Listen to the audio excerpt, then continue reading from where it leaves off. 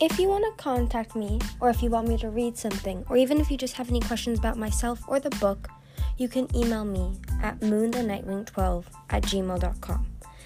The email will be in the description. Now back to the book.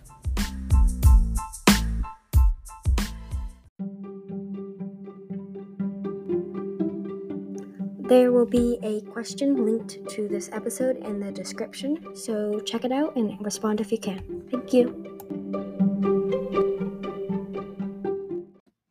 Chapter 4, Wings of Fire, Winter Turning.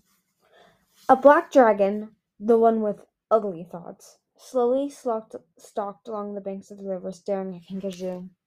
His forked black tongue flicked in and out. His expression was calculating.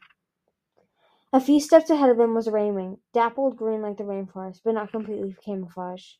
She splashed into the river and over to Kinkajou, frowning. "Oh, it's you," Kinkajou said.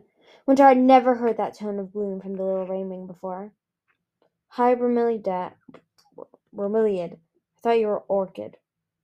"What are you doing back here?" Bromeliad demanded.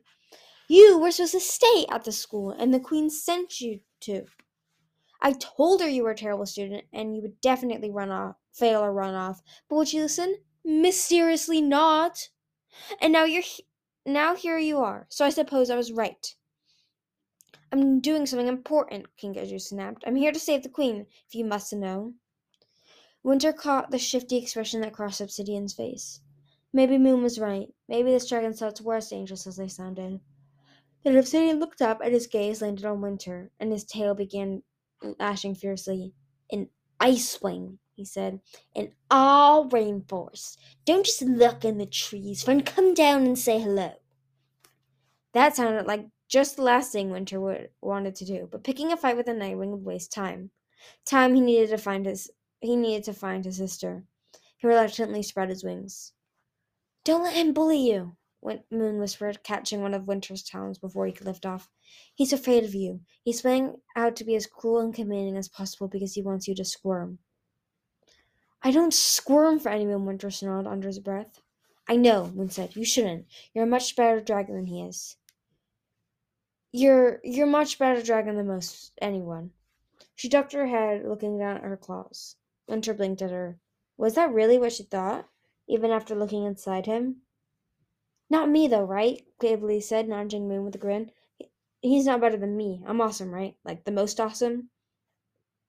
The way she smiled back at the Sandwing, like she couldn't help herself, made Winter's scales feel all crawly and too warm. He spun away from them and leaped down to the ground. The Nightwing guard sat back on his haunches, inspecting the dragon suspiciously, as Moon and Kibble landed on the river bank as well. Having a Nightwing gaze on him, traveling over him as though he was a half-eaten seal carcass, made Winter want to smash in some faces with his tail. He scraped his serrated claws through the damp layers of leaves on the floor. "You're a peculiar dragonet," Obsidian said, finally, narrowing his eyes at Moon. "Failed school already? Do they realize you can't talk and send you back? What's with the multicolored escort?" He squinted at the dragons around him.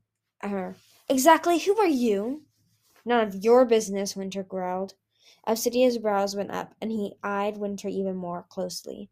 Winter wondered if it would be a bad start if he slashed a superior expression right off the black dragon's face. "We're here to see Queen Glory," Kibble said. Winter was interested to hear a note of hostility in Kibble's voice as well.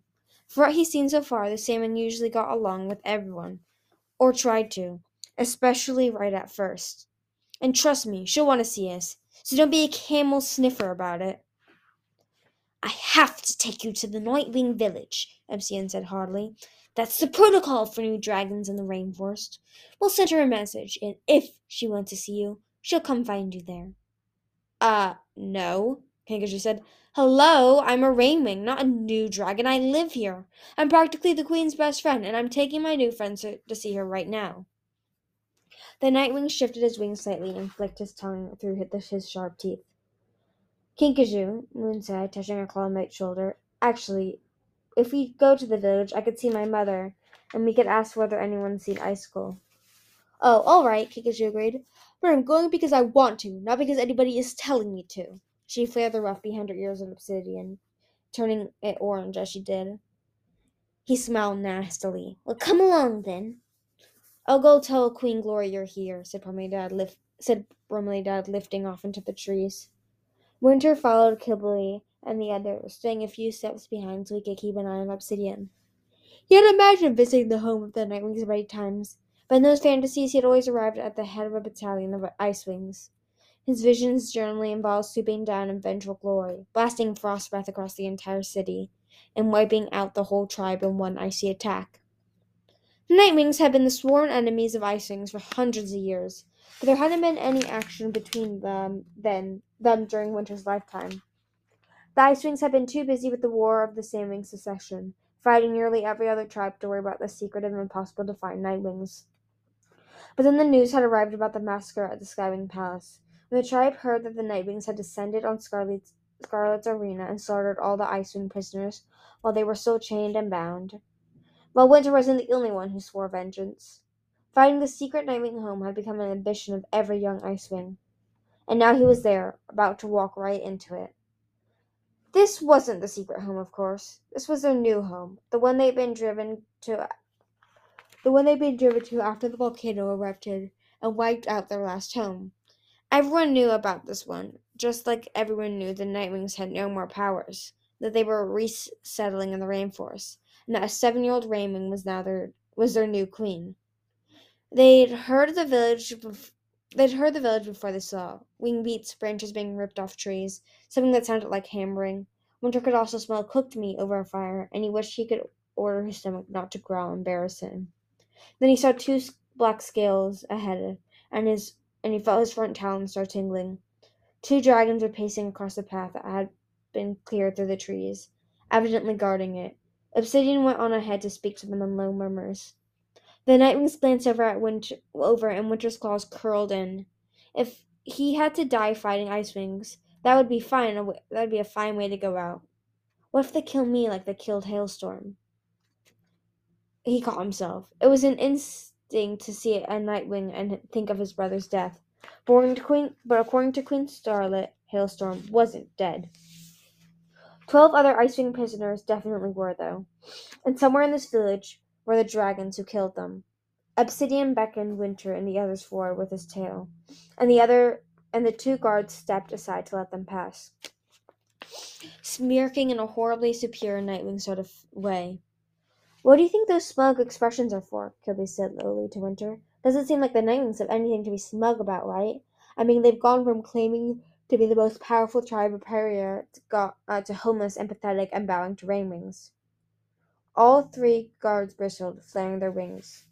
What's wrong with bowing to Rainwings? Kinkajou demanded. Kibbley, quit making things worse, Moon hissed.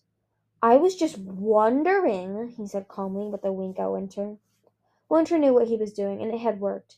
Kibbley's words had riddled up the Nightwings and made Winter feel better at the same time. All of his senses were on high alert as they walked into the village, and more Nightwings appeared around them. His eye darted around, assessing their activity. He expected plotting or scheming and battle training. Most of the Nightwings seemed to be busily engaged in very ordinary things. A group of 10 of them were grappling with vines and bushes and stunted trees, trying to expand the open space. 3 more were washing fruit in the river near a set of cooking fires dug into the ground, where another 4 Nightwings were roasting what looked like small pigs. Several others were working on shoring up the ramshackle huts that dotted the clear area. Winter saw a young dragon scramble onto the roof to add more giant palm leaves, only to have the entire structure cave in underneath her. She plummeted to the ground with a yell and a crash, and a few other Nightwings began to shout at her. There were a few Rainwings who might have helped them build all this, Winter explained, suddenly glancing at Winter and Kidley. We could have showed them how to set up their village in the treetops like ours. But the Nightwings didn't want our help. Plus, they thought it was too sunny up there. Like, what does that even mean? How can it ever be too sunny? It was cooler down on the rainforest floor, but it was also muddier. Winter wasn't sure which option he preferred, but he was glad he didn't have to live here. He wondered if the Nightwings really found an improvement over their last home. Mother! Moon cried suddenly. Her whole face lit up like the sun sparkling off a glacier. She flew across the clearing and threw her wings around a tall, thin dragon who looked a lot like Moon, without the silver teardrop scales in her eyes. Moon! The Nightwing gasped. Her expression went from quietly tired to startled to overjoyed, and she wrapped the dragonet in close to her with fierce affection. Winter felt a strange twinge watching them. Ice Wings don't hug like that, he reminded himself. At least royal ones don't. It would be undignified. He couldn't imagine his mother or father wrapping their wings around him, or looking that happy to see him for that matter. Was this how all Nightwings were with their dragonets? He glanced around the clearing looking for younger dragons than themselves, and realized there were almost none. It took him a while to finally spot one by the river, leaning against his mother's side and helping to wash fruit. She had one wing tented protectively over him, and there was another small dragon over by the fallen tree, practicing her flying. A dragon who might be her father stood beside her, catching her when she fell awkwardly. There was something protective and proud about the way he was standing, too. Winter pulled his gaze away and noticed odd looks on the other dragonets' faces, Kibli and Kinkajou. There was something faintly wistful in their expression as they watched Moon and her mother. He caught himself staring too, wonder what their fam- He caught himself starting to wonder what their family stories were. They look like lonely cows, he thought ferociously. I refuse to moon about like that ever over anything. My parents are perfect the way they are. They made me strong and dangerous. True dragon. Stronger than anyone else here, that's for sure. I may not be as fearsome as Hailstorm, but still, I'm an Icewing, the greatest tribe in Peria. I must act like one, especially here with so many Nightwings' eyes on me. Like father says, be strong, be vigilant, strike first, and trust nobody. What are you doing here? Moon's mother asked, holding Moon by her shoulders. Moon curled her wings in, her face falling. I didn't get thrown out, she said in a soft voice. I didn't do anything wrong, and nobody. That didn't happen, Mother. Winter realized that Moon was responding to something her mother was thinking. He touched the Skyfire pouch again and wondered if that little rock could protect him from all the Nightwings here, or if there were any other secret mind readers invading his thoughts right now. Shh, said the older dragon, pulling Moon close again. She eyed Winter and Kibli warily. But I did make friends, Moon said. She wiggled out of her mother's grasp. You should meet them. She turned toward the others, and her eyes went wide. No, stop! She shouted. He's not. Suddenly, claws encircled Winter's neck, and his body was thrown to the ground with a jarring thud. Someone bigger and heavier leaped on top of him, pinning him down. Don't bother struggling, Icewing, said a familiar voice. You're under arrest.